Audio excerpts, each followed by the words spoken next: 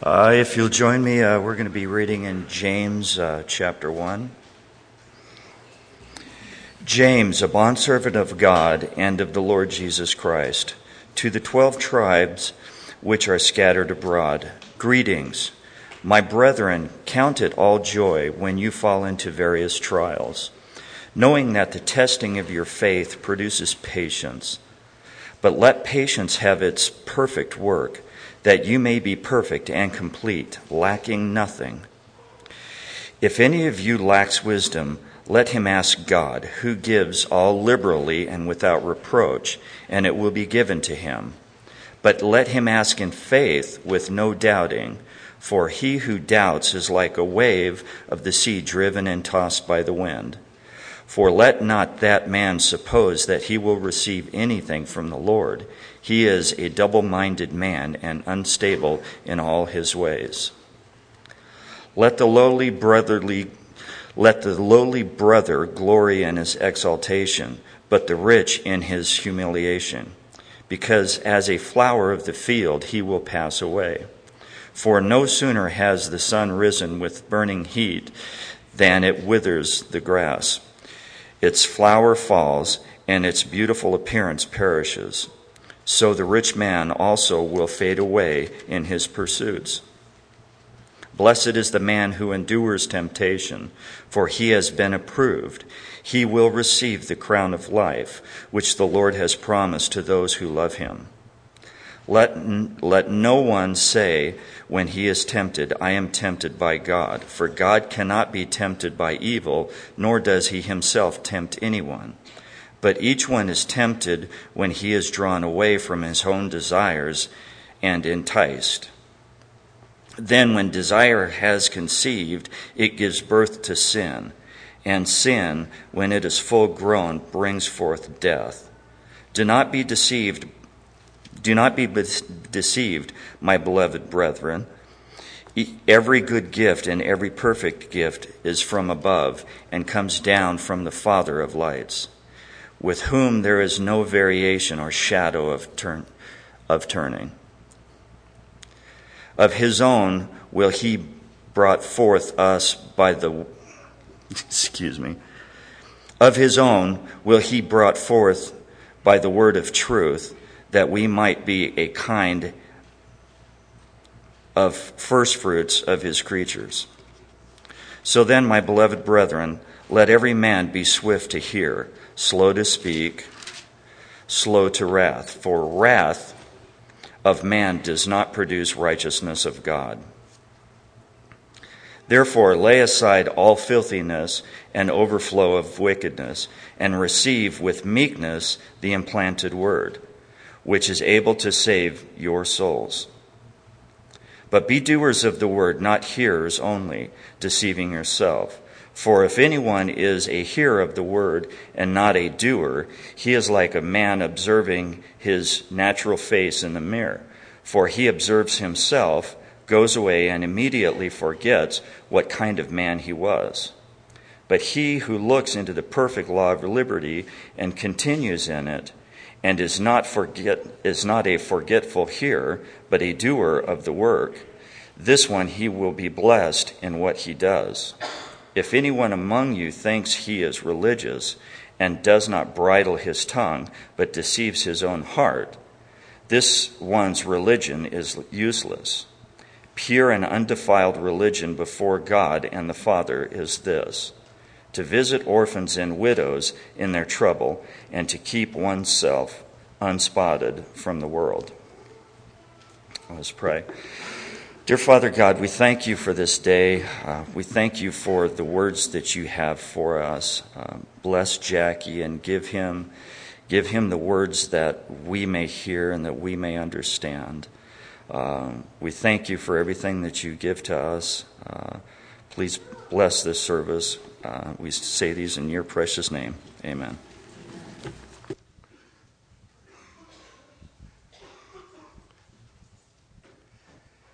So this is like week 6 in chapter 1. Is that about right? I would say I promise to do the rest of them faster, but I'd be lying, and they tell me that's bad to do in church. So the reason we've gone like this and the reason we've gone kind of slow through it is so often we go, especially with passages we're familiar with, we go so fast we're pretty sure we already know what it's talking about. So you stop learning, you stop hearing. Your ears are plugged up and they need to be cleaned out. So just by way of review, reminding us where we've come from, it begins with this idea. There's purpose in your trials. And as you get to the end of chapter 1, he's beginning to develop that concept of where is the purpose found in our trials. So that was helpful for me because it's good for me to know that my suffering is not just aimless. It's not just out there in the world somewhere. In fact, the scripture tells us that God collects and keeps every tear we cry. Every pain we've ever felt, God is sitting at the edge of his seat, prepped and ready, because in Revelation chapter 21, Jesus is going to say one day to you and me, watch, I'm going to make it all new. That's the day all pain gets erased. From now till then, God wants us to realize there's a purpose in our pain.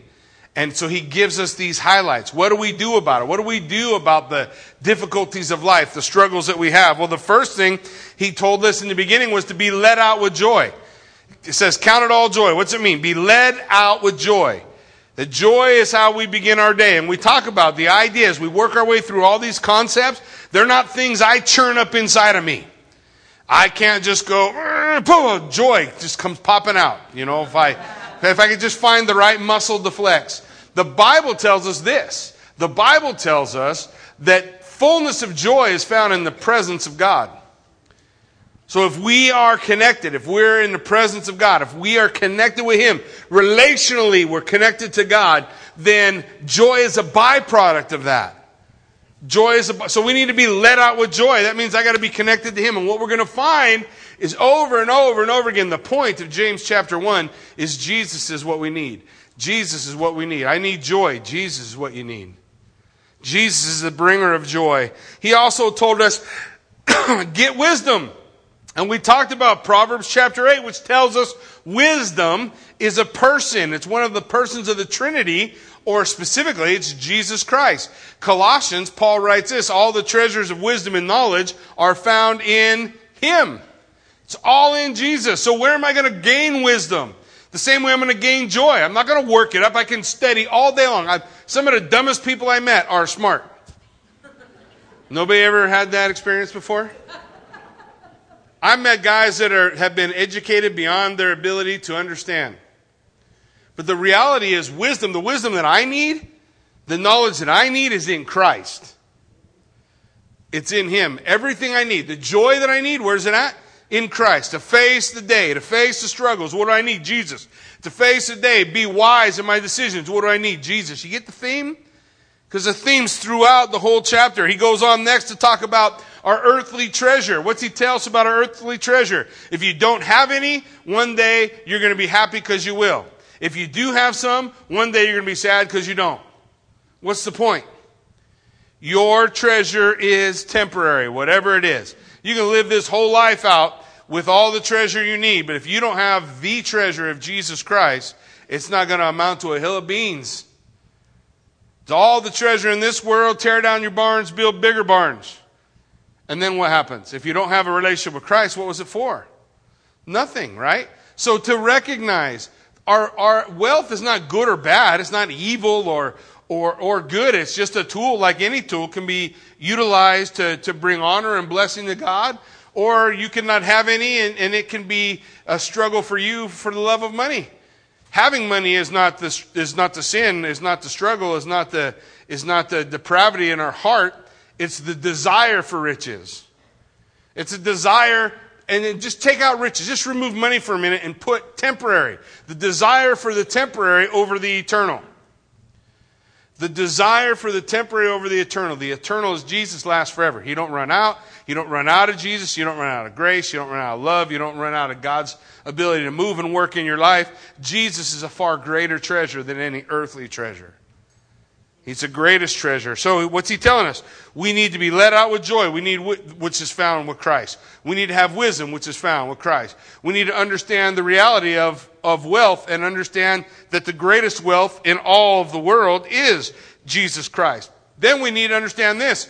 Our temptation, your and mine, our temptation doesn't come from God. The Bible says God doesn't tempt anybody. Where's your temptation come from? Your heart, your cotton-picking heart, my heart. The wicked is already in there, guys. It ain't out there somewhere.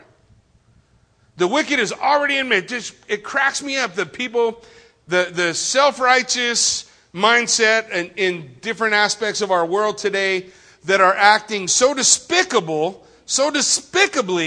and at the same time talking about how self-righteous they are in their actions. It cracks me up. Because the evil that you're doing is already in your heart, man. It was already there.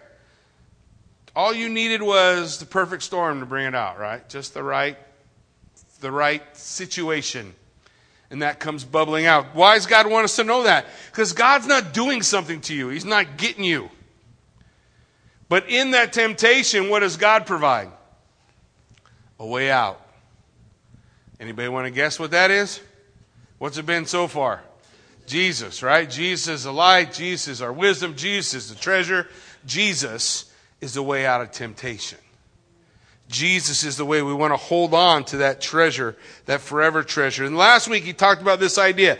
Don't be deceived. The worst kind of deception is a deception that happens to ourselves. Self-deception is the worst of all. So the scripture challenges us. Judge yourselves and you won't be judged. Everybody wants to spew the line, judge not that you not be judged. Well, that's a different concept altogether. What the Bible tells you to do is judge yourself. You better look in your own heart and decide, is this real? Am I real? Do I really have something with Christ? Do I really have this relationship with God? That's the most important question you can ask yourself. Because all the other ducks may be in a row, but that's the one that matters. So the scripture says, don't be deceived. Don't allow this deception to come upon you. And then specifically, he says, he wants you to know this specifically, that God has no darkness in him at all. Not a little shadow. No shadow of change. Nothing. God is good. Every good thing in our life came from who? God. Every good thing in my life came from God. Don't be a Nebuchadnezzar. Nebuchadnezzar who tries to tell this lie to himself. I never needed God at all. I built this kingdom. You remember how God showed him? God's like, no, you didn't. Look, you don't have to have a relationship with God. You don't have to even believe in God. You can be the atheist of all atheists, but the good things in your life came from God. That's what the Bible declares. He says he causes his rain to fall on the evil and the good. That the good gifts in our life come from our Father in heaven. It comes down from the Lord, with whom there's no shadow of change. God's desire is to provide good things for his people. So, again, in light of our testing trial, the hardness of our day, before we pop off and say, I'm just mad at God. God never does nothing for me. Anybody said it? If you ain't, I have. We have our little pity parties where we just love to talk about how hard we have it, and we lose sight of our blessings. Everybody does it. Everybody does it because every good thing in my life came from who? It didn't come from me. I didn't work it up. The joy didn't come from me. Wealth didn't come from me. The stuff in my life didn't come from me. The Lord pours out every good and perfect gift into our life. So what does he say then? In light of that, don't be so quick to talk, right? It's like do a little bit of this, and a lot of this. And that's going to flow right into where we are this morning as we close out chapter 1. Because we want to be quick to listen. Are you listening to what God's saying? Now it's interesting because this concept of listening includes the idea of obeying. We're going to talk about being a listener who doesn't do anything with what he hears. As we look at what the Scripture has for us this morning, here's what the Scripture lays out for us in verse 22, it says, be doers of the word and not hearers only, deceiving yourselves. So we want to be a doer of the word. Now, where does this idea come from? Well, Jesus talked about it. You remember? Jesus, right after the Sermon on the Mount, he tells a story that they still tell in Sunday schools today. You guys remember the story? See if it comes to your mind. Matthew 7:24. Jesus said, everyone who hears these words and does them will be like a wise man who built his house on the rock. Sound familiar? And what happened? The next part. Life happened. What happens in life? What's it say? The rain fell, the floods came, the winds blew and beat on the house, but it didn't fall. Why? Because its foundation was the rock. Everyone who hears these words of mine and does not do them is like the man who built his house on the sand. What happened to him? Same thing. Life. So what's it say? The rain fell, the floods came, the winds blew, beat against the house, and it fell, and great was the fall of it. The section of James is telling us we want to be able to move through the trials of life, then we need to be led out with joy, which is in Christ. We need to have wisdom, which is in Christ. We need to recognize the rightful place of wealth and what our greatest treasure is. We need to make sure that we're not deceived. We need to make sure that we're listening to what God's saying through the trial, and that what we hear, we do. Otherwise, what's the point of it? And that's what James has for us. In Luke 8:21, he answered and said, Jesus speaking, my mother, my brothers are those who hear the word of God. What's the next phrase? And do it. A hearer, the word for hearer is an auditor. You guys know what an auditor is? Like have you ever audited a class? It's the same word. When you audit a class, you don't have to take the test, right? So you're just there to listen, and that's about how much you care about what's going on in the class. I don't got to take tests. I don't have any responsibility for this. I'm just here. I can come if I want or not come if I don't. It's not a big deal. That's the word. The Bible says don't be that kind of hearer. Don't be that kind of a person, but be a doer of the word. Why? Because when we go through testing, it's not enough just to have heard the word, to listen to the word. We have to apply it. Are you doing it? Are you doing it? Are you doing the word? It's a command. Do the word. It's a command. Look, we've got to be doers. We want to be moving forward. What is the change that it's asking us for? It's assuming that we're not doers, the phrase. So when he says in verse 22, but be doers of the word, not hearers only, it's assuming that we know that we're not doers and we can become doers. We can become. It's a change of state. We're becoming what it is that God is asking us to become. We're in a new state of being. It's the same way when we talk about Jesus in John chapter 1 verse 14. It says, and the word became flesh. He entered into a new state of being. What's he saying for us? We can become doers. Not just hearers. Not people for whom the word of God doesn't apply, doesn't make a difference in our lives. And it's a call to continuous action. It means continually be doers. There's no day off. If I want to be skinny, I have to enter into a state of change. So I tell people all the time, I don't care. I don't want to be skinny. It doesn't appeal to me. You can say, I want to be able to do all this running and biking and triathlons and all that stuff. And I can say, I just want to bowl a rocky road. And I'm not even going to say one state is better than the other state. They're just two different states, right? So listen, but if I want that, if I want to be in shape, if I want that, then it requires a change of state that is continuous. Okay, all you people who play the crazy game of I'm on a diet this week, but next week I'm not, that's just dumb. You don't really want it. If you want it, what does it require? State of change. I have to I've got to change my life. Change what I eat, change what I do, change how I do it. That's how change happens. You want change in your life? That's how it occurs. My wife is all about it. She's kayaking, she's bike riding, she's skiing. She went out and bought bikes. She bought 2 bikes. So we have a bike for sale if anybody wants one. She bought me a bike. Like, if she buys me one, I will ride it. Like, if you build it, they will come. I won't. Hey, Jackie, I really want to get together. Let's go work out. No, my heart's only going to beat so many times. If I start working out now, I'm going to speed up the process. But here's what has happened. Kathy has made a change. She made a change.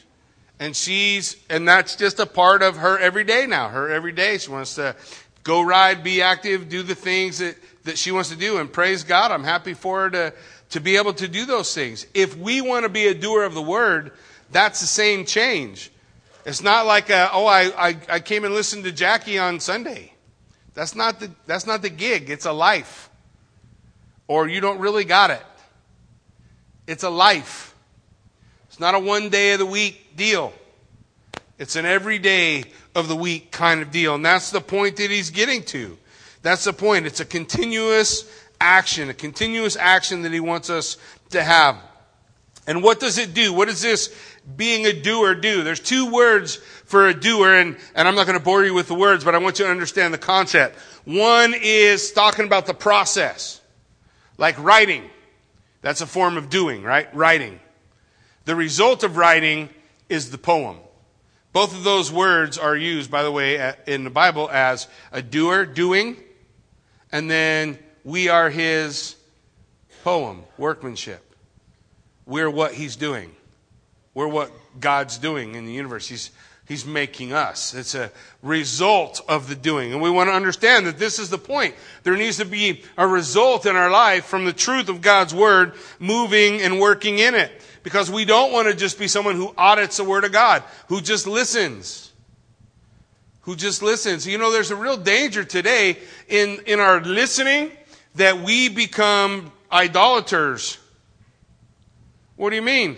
Well, you know, I can only hear the Bible if it's Greg Laurie. Or I really only get it if it comes from the Puritans of the 16th century. Or I really can only understand it through this commentary or that commentary or this other thing or that other thing. And all of a sudden it's not the word anymore. It's not the pure word. What is it? It's someone's opinion of the word. Now, we want to give due diligence to understand what the Word of God says, and that's an important process, and there's ways that we do that. But it's the Word of God that changes people, not the illustration or story that the preacher tells. It's the Word of God that has the power in it, so we want to be hearers who are moved to wanting to do.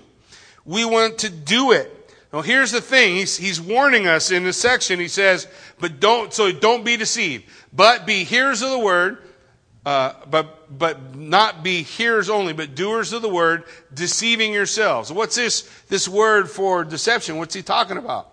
What kind of deception is it? Well, it's a deception that means not reasoning correctly. So it never gets into my life and starts to put my life in order. Is your life in order based on the Word of God? Or is your life in order based on your desire? Your plans, your pursuits. Well, I'm not saying that those things are all evil. They're not. But is the Word of God in your life? Does the Word of God matter on Monday? Does what the Bible says about relationships speak to how your relationships are conducted in your life? Or does it make a difference? Because listen, if what the Bible says doesn't matter in how we relate to people, how we relate to our friends, how we relate to the people that we care about in life, if it doesn't affect those areas of our life, then that's by definition what it is to be a hearer only. You heard what it said, but you're not a doer. The deception is not reasoning correctly. We see a perfect example of it in the book of Obadiah. In the book of Obadiah, verse 3, just one chapter, it says, "The pride of your heart has deceived you. You who live in the clefts of the rock, in your lofty dwelling, who say in your heart, who can bring me down to the ground? Though you soar aloft like the eagle, though your nest is set among the stars, from there I will bring you down, declares the Lord. What was the reasoning? They said, oh man, just like Nebuchadnezzar, it is a kingdom I built. I'm up here. God can't do nothing. That's just nothing. It's just about willpower. If everybody just had enough willpower, then everybody would be okay. But some people just don't have it. Some people don't have that knack, that special knack. I'm going to write a book and sell it for 1 million pieces of knack so that I can have more stuff in my little barn. Well, the reality is, you're not reasoning correctly. If you don't have the Lord, you don't have nothing. And if it's not affecting, if it's not actually in the nuts and bolts of living, then we're deceiving ourselves. We're not looking, we're not reasoning correctly. So look at the illustration that he builds on. Next couple verses. He wants to illustrate the idea. What do I mean? Let me paint a picture. For if anyone is a hearer of the word and not a doer, he is like a man who looks intently at his natural face in a mirror. For he looks at himself and goes away and at once forgets what he was like. But the one who looks into the perfect law, the law of liberty, and perseveres, being no hearer who forgets but a doer who acts, he will be blessed in his doing. So the first part of the illustration, what's the main point? There's an act of observation happening, right? You're looking at the mirror. Everybody can relate to this, right? Is there somebody here who has never looked in a mirror? Okay. So we have all looked in the mirror. By the way, you know how guys look in the mirror? You know that a guy never sees what he looks like? Yeah, I just see what I was. Oh, yeah. I look at the mirror and I say, I could be that again if I really wanted to. But I don't. I want another bowl of Rocky Road. So, women don't look in a mirror like that. It's a little bit different. The illustration here that God's getting to, he says, look, it's just like this. It's like looking in a mirror, observing. You see something as you look in the mirror. What is it that you're looking at? What is it that you see? Do you understand what you see? Now, bring it into the Bible. You remember the rich young ruler? Everybody remember the rich young ruler came to Jesus and said, Jesus, what's the greatest commandment? What was it? Love the Lord your God with all your heart. And the second is like it, love your neighbor as yourself. And the rich young ruler said, I've done all these things from my youth. Well, that's a very loving person then, right? Right? If he's loved his neighbor and he loves God with all his heart, then he's a loving person. And Jesus puts his loving person to the test in the next phrase. What yet do I lack? The rich young ruler said. Jesus said, take all your stuff, sell it, give it to the poor, come follow me. Now, what did he really love?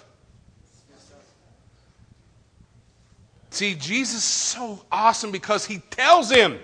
He picks up a mirror and he shows it to him. Look, you don't love God with all your heart. You don't love your neighbor like yourself. You love your stuff. That's what he shows him in the mirror. What did the rich young ruler do? He just left. He walked away and forgot what kind of man he was. The Bible's saying, don't be deceived when you come to the mirror of the Word of God and the Word of God declares something to you and it says to your heart, this is me, this is where I'm at, this is what I've done. Then allow the Word of God to work change. Don't be the man who just turns away and forgets what he sees. This is the illustration. Do you remember what you see? The Scripture says, what is he seeing? He's beholding or observing his natural face in the mirror. It's interesting word in the Greek. It means he's beholding his birth or his generations.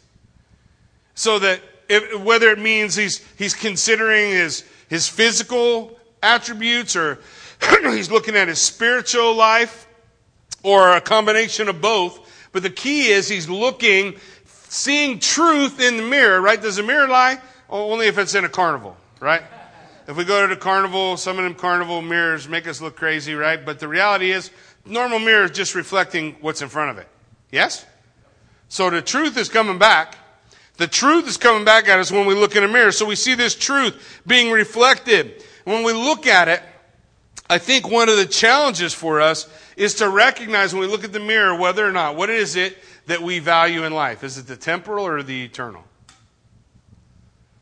That's the question. Is it the temporal or the eternal? man, I struggle with it. And if we're honest, I think we all do. We struggle with the idea of I like good things. Don't you like good things? I like living in the United States of America. I don't want to live in Ethiopia or North Korea or someplace where we can't have the freedoms and enjoy the life that we have here. I like it here. But remember when we studied the 23rd Psalm and I said the most dangerous place in the 23rd Psalm is not the valley of the shadow of death. Where is it? The grassy hill and the cool water. Because we can start to love the grassy hill and the cool water and we start to lose sight of the eternal. Now I'm falling in love with the temporal. The grass don't stay, does it?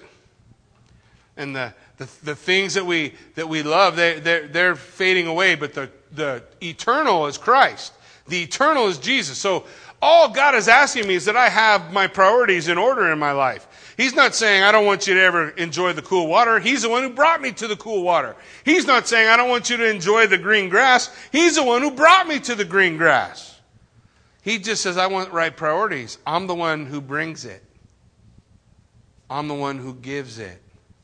Every good gift comes from above. And so if I keep my attitude straight, you guys get where I'm coming from? If my attitude's right, where I can glorify God and say, thank you, Jesus, that you provided this for me to enjoy. It's just a thing. You're the giver. It's just stuff. I want to be able to focus on the eternal on that. So when we come to the Bible, do we see ourselves in it? When you read the Bible, do you read the Bible and think, oh, that's me?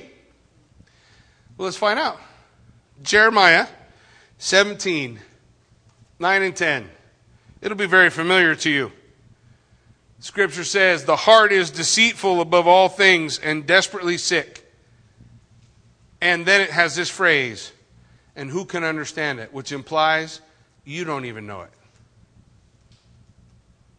So the Bible says your heart is deceitful, sick,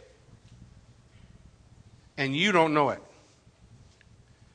And pretty much the whole world will tell you what you got to do is know yourself first. But the Bible says you can't. The Bible says you can't know yourself. You can't really know yourself apart from whom? It's the same answer we've been looking at all through the book of James. It says in verse 10, I, the Lord, search your heart. Who knows you? Oh, man, God knows you? Oh, you're kidding me. Yeah, it says, I, the Lord, search the heart, I test the mind, to give to every man according to his ways, according to the fruit of his deeds. He says, man, I know you. I know what's in your heart. When they came to Jesus to trip him up, what did he do all the time? He just spoke what was in their heart. Because he knows what's in there. So if you want to know who you are, where do you find that out? In Christ. You want to have joy, where do you find that? In Christ. You want wisdom, where do you find that? In Christ. You want true treasure, where do you find that? In Christ. Are we starting to track along with James? What James is talking about, what James is laying out for us. Man, this is what we want. This is what we want to understand. We want to be looking at the mirror. Now, what's the mirror? It's the perfect law of liberty. So what's he talking about? When he says the perfect law of freedom. What's the perfect law of freedom? We don't usually look at it like this. Hebrews 4 verse 12 says this, the word of God is living and active, sharper than any two-edged sword, piercing to the division of soul and spirit, of joints and of marrow, discerner and discerning the thoughts and the intentions of the heart. So the perfect law of liberty, the perfect law of freedom is the Word of God. The Word of God is that perfect law of freedom. Now that seems weird, don't it? Law and freedom used together. I thought law is the opposite of freedom. Is that what it is? You ever think of it like that? Law is the opposite of freedom? That's because we are dumb creatures. Yep, I have a dumb creature. It's not really that dumb. His name's Brody. He has experienced levels of freedom no other creature, furry creature in my life has ever had. Do you know why? Because he obeys. See, in obedience, there's incredible freedom. I had other little brown furry creatures that were not obedient.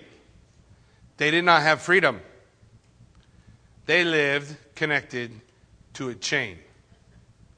What do we call that? Bondage. What's the Bible say? We are in bondage. We're slaves to sin unless we come to Christ, follow His word, become obedient to God. And what happens? You have been set free. Freedom is a doer of the word. There's freedom in being a doer. There's freedom in allowing the word of God to orchestrate, guide, direct, put your life to order. Anybody's life ever feel out of order? Crazy? We're about to start VBS tomorrow, and there's going to be a fair amount of out of order. Just because it's VBS. But in the midst of all of that out of order, you know that God is moving and working, and you can be let out with joy, have the wisdom you need for all the things that you're going to be doing. All the little struggles of that week can all be put together because the answer is Jesus Christ. We have Him. We have all the pieces that we need, man. We have it all put together. So what's our problem? Well, the problem is not what we see in the mirror so much. What's the problem? It's the next verse, verse 24. He looks at himself and did what? Goes away. He looks and goes away. He looks and goes away. He observed himself, saw what he was, and left. Rich young ruler. Everybody tracking? He saw it, but it didn't change him. He gets away from the word. He forgets what kind of a man he was. He just walks away. So we can be hearers, that we can hear all the things. I got a guy I have ministered to for 8 years, almost since the first day I got here. Certainly in the first couple of months when I got here, he got out of jail. And I think I have been ministering in his life for the last 8 years. And that guy can quote more Bible verses than your average ordinary fella. He's heard them all. But I cannot keep him out of jail for 2 weeks. In 8 years. In jail, in jail, in jail, in jail, in jail, out of jail, in jail, out of jail, in jail. If I get a phone call and it says Idaho Corrections on it, I know who's calling me. I know who's calling me. Now, he's a hearer of the word, right? What's the problem? He's not a doer. You guys know the difference between reality is 18 inches? I can have it all floating around in my head, but if it can't come 18 inches down where my heart is, where it really starts to affect my life, then I don't got nothing. I'm a dog returning to what? Yeah, sound like a good dinner? No, man. No, that can't be good. We don't want to be a man. We don't want to have the problem where the guy goes back and forgets what he's like. So what do we want? What do we need so that we can hear? It says in verse 25, the one who looks into the perfect law, the law of liberty, the word of God. What's the next phrase? And does what? Perseveres. Oh, you mean it's going to take work? You guys, every time somebody says to me, I was going to pray for patience, but I'm going to be praying double for your patience for you. We should all be praying for patience. Why? Because, man, do you need it? Yeah. So stop being afraid that it means that it's going to be hard. A lot of good things are hard. A lot of good things we want in our life, good things we want to see in our life require hard work. It's crazy. I go outside and I meditate on my weeds. Meditate on them. I'm thinking about them. I'm trying to see if I can tap in to a little Superman juice and shoot red beams of light out and burn them right where they're at. So I look at those weeds with intense hatred. But how many of you know not a dang thing happens if I don't do something? They get bigger. Yeah, they get bigger. They keep growing. Man, sometimes good things come because we are applying. We're persevering. We got to persevere. What's it say to persevere in? The Word of God. How many times? There's one time in my life, I was in Bible college. I'm going through the book of Romans. I made it all the way to chapter 5 in the book of Romans, and chapter 5 melted my brain. Romans melts my brain most of the time, but it's really melting my brain. And so I put down the Bible and stopped reading it. Well, congratulations, you just give the devil a victory. What, life, it was a little hard? It was requiring a little more effort? So you're going to quit? And that is going to help how? What does the Bible tell us to do? Persevere. It says persevere. I come to something I don't quite understand. A lot of times I discover the things I don't quite understand. Maybe I just need to put up on the shelf and say I'll come back to that when God gives me a little more understanding. Keep going. I've been through the Bible I don't know how many times, and I have not yet found it to be void of things to teach me. There's books I've taught multiple times, and I come back to them, and they're still, well, what do you know? Something for me to learn there. We need to persevere in His Word. We come to the perfect law of liberty. What's it say? And perseveres, being no hearer that forgets. What's he saying? You're looking at yourself. You're seeing yourself in a word. One of the most important concepts you can glean is this reality. That Bible on your lap is a mirror, not a flashlight. You know what I mean? Let me tell you like this. It's not for your neighbor, it's for you. If you can't do nothing with your neighbor if it ain't doing it for you. The Bible's very clear. If your brother's got a speck in his eye, what do you got to do first? So where do we start? With ourselves? You're kidding me. So I look at, my sin is so easy to see on somebody else. I see somebody else doing the same things I do, and I go, my golly, what a dirty, rotten sinner. I can't believe he's doing, yeah, I'm looking at the mirror. Especially in my kids. I look at my kids and I watch what they're doing, and me and Kathy will sit back and go, what in the world are they thinking? Can you believe that they're, Yeah, and about 10 seconds into that, there comes a little phrase in my head. The apple don't fall far from a tree. I am the tree and they are the apples, and they're right there next to me. And I begin to realize, I need the perfect law of freedom, God's word that wants to set me free. I need to be, here's the key, I need to be in submission to it. I need to be in submission to Him. And then I'll be set free. Are you in submission to Him? Look, don't make it overly complicated, because there's simple things that we should start with, right? You don't have to get into the complex. I don't have a doctorate of Hebrew and Greek. Well, good. They're plain English stuff in there that's pretty tough too, right? Why don't we just start there? Why don't we just start there? Do you know, is there something in the Word of God that I'm not in submission to? God's Word is saying this, and I am not in submission to it. Then God says, through James, you see yourself in the mirror, and then you turn around and walk away. And we're just like the rich young ruler. Lord, why is my life like this? Why is this? Why? And God shines a mirror. Here's the problem. And then we look at it and we do what He did. Turn around and walk away. Troubled. Oh, man. I just can't find the answer. There's an answer.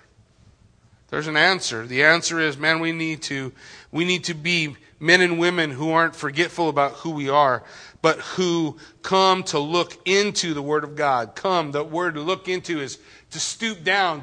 It's an attitude of humility that comes bowing down before God, saying, I want to see what you have for me. And then I not only want to see it, I want it to change me. Here's what Jesus said, John 8, verse 31. Jesus said to the Jews who had believed Him, listen, if you abide in my word, what did He say? If you abide in my word, that's in it, right? You're in it. If you abide in my word, you are truly my disciples, and you will know the truth, and the truth will do what? You don't get to the last part of the verse without the beginning part. Man, you abide in my word. You allow my word to be that thing which is working and moving in us. And then we see the promises that it says. What's the promise that He tells us at the end of verse 25? He will be blessed in His what? Doing. He'll be blessed. You'll be blessed It's a blessing. There's a blessing in it. The blessing doesn't mean everything comes out good. It just means that you're going to have a whole change of attitude through it all. You'll have a change of attitude through your trial, which gets us back to verse 1. My friends, count it all joy when you fall into various trials. Why? Because your trial's producing something in your life. Oh, you mean it takes work? Yes, it takes work. That work is working out something good in your life. And every good thing comes from who? God. So God is moving and working in your life, bringing about the good things in your life. So he's saying, look, you'll be blessed. We have to come to the Lord, guys, and allow him. You want your heart to change. God changes hearts. You got to change your mind. You got to change how you think about the Word of God, how you think about what God's Word is telling us, what God's Word is directing us. Because look where he goes. He's going to give us 2 more examples of a doer. Okay? The word religion is going to mess with your head. So erase religion, put doer. You guys tracking with me? Let's see if it works. If anyone thinks he is a doer and does not bridle his tongue but deceives his heart, this person's doing is worthless. You guys tracking with me? That word religion is just the guy putting into practice. The word religion is the idea of putting into practice the things you've read. What is that? Religion has all these weird connotations today, so just focus on the doing part. What is it? If I want to be a doer, I want to be a doer, but I can't control my tongue. If I can't control my tongue, then I'm deceiving my own heart, and the things I do is worthless. You ever done things, good things, and knew that you were doing them and it's worthless in the doing? Oh, you guys probably aren't like me, but I can complain while I'm doing something. I get into something and I'm stupid. And it could be a good thing. It could be a good thing, but all the good thing of whatever I'm doing just goes out the window because I can't do what? Bridle my tongue. I can't bridle my tongue. God's showing me a mirror. What's the mirror say? Bridle your tongue. Don't we get to chapter 3, we're talking about tongue for like years. Tongue. Lots of tongue stuff. But when we look here, what's he want us to understand? Look, if you're doing but you can't bridle your tongue, the gums are flapping, bad attitude, whatever you want to look at, that doing is worthless. Now look at this, verse 27. What kind of doing is good? Doing that is pure and undefiled before God the Father is this: visit orphans and widows in their affliction and keep oneself unstained from the world. What's he saying? This is the doing that we're looking for. What is it? What's the nature of it? Well, the motives are pure, undefiled. Pure motives, undefiled motives. What does that mean? That means you're doing for someone else. You're doing for someone else who can't do back. You ever seen an orphan give back? Other than the fact that he may love you or she may appreciate what you're doing, there's nothing you could provide for them the rest of your days and never get that back. It's not a quid pro quo. It's just given for the sake of giving. Given to the most destitute, the ones who have the least, to be able to help or be a part or to give back. So the nature of it, man, I want to be pure and undefiled before God and the Father, to visit the outcast, to visit the orphan, to visit the widow, in their affliction, in it, not after it, in it, in the midst of all the hard part. God says, perfect doing is this. Are you reaching out to others in need? Are you reaching out to the orphan, the poor? You guys know there's a million kids in need of family, right? Are you reaching out to the widows? People, women who need help, who need connection, who need love? Perfect doing is this. What's the other part of it? And to keep oneself how? Unstained from the world. Which means perfect doing is when we're looking like Jesus. You know what Jesus did? You remember they come to him with all these kids? All these crazy kids coming up to Jesus, and the disciples said, why are you bugging the master? You remember what Jesus said? Suffer not the little children, let them come. For of such is the kingdom of God. Great opportunity to do that starting tomorrow, right? Loving kids. And you're never going to know some of them kids' stories. Yours you'll know, but the others you don't. We have an opportunity, man, just to pour it in. We have an opportunity to care and love about people. A doer who does things and then can't stop complaining about it, that doing's no good. But the one who does for those who can't pay back, for those who can't do anything for you. In those days, an orphan had no inheritance. There was never going to be anything he would ever have to give you. In those days, a widow had no inheritance. She had nothing with which to help. There was nothing. The point is, these guys are in the bottom end of the scale and they're in need of help. We were just over at Valley House yesterday delivering some food. We're still collecting food out there with Sons of Thunder. And you know they don't have enough food to feed the people there.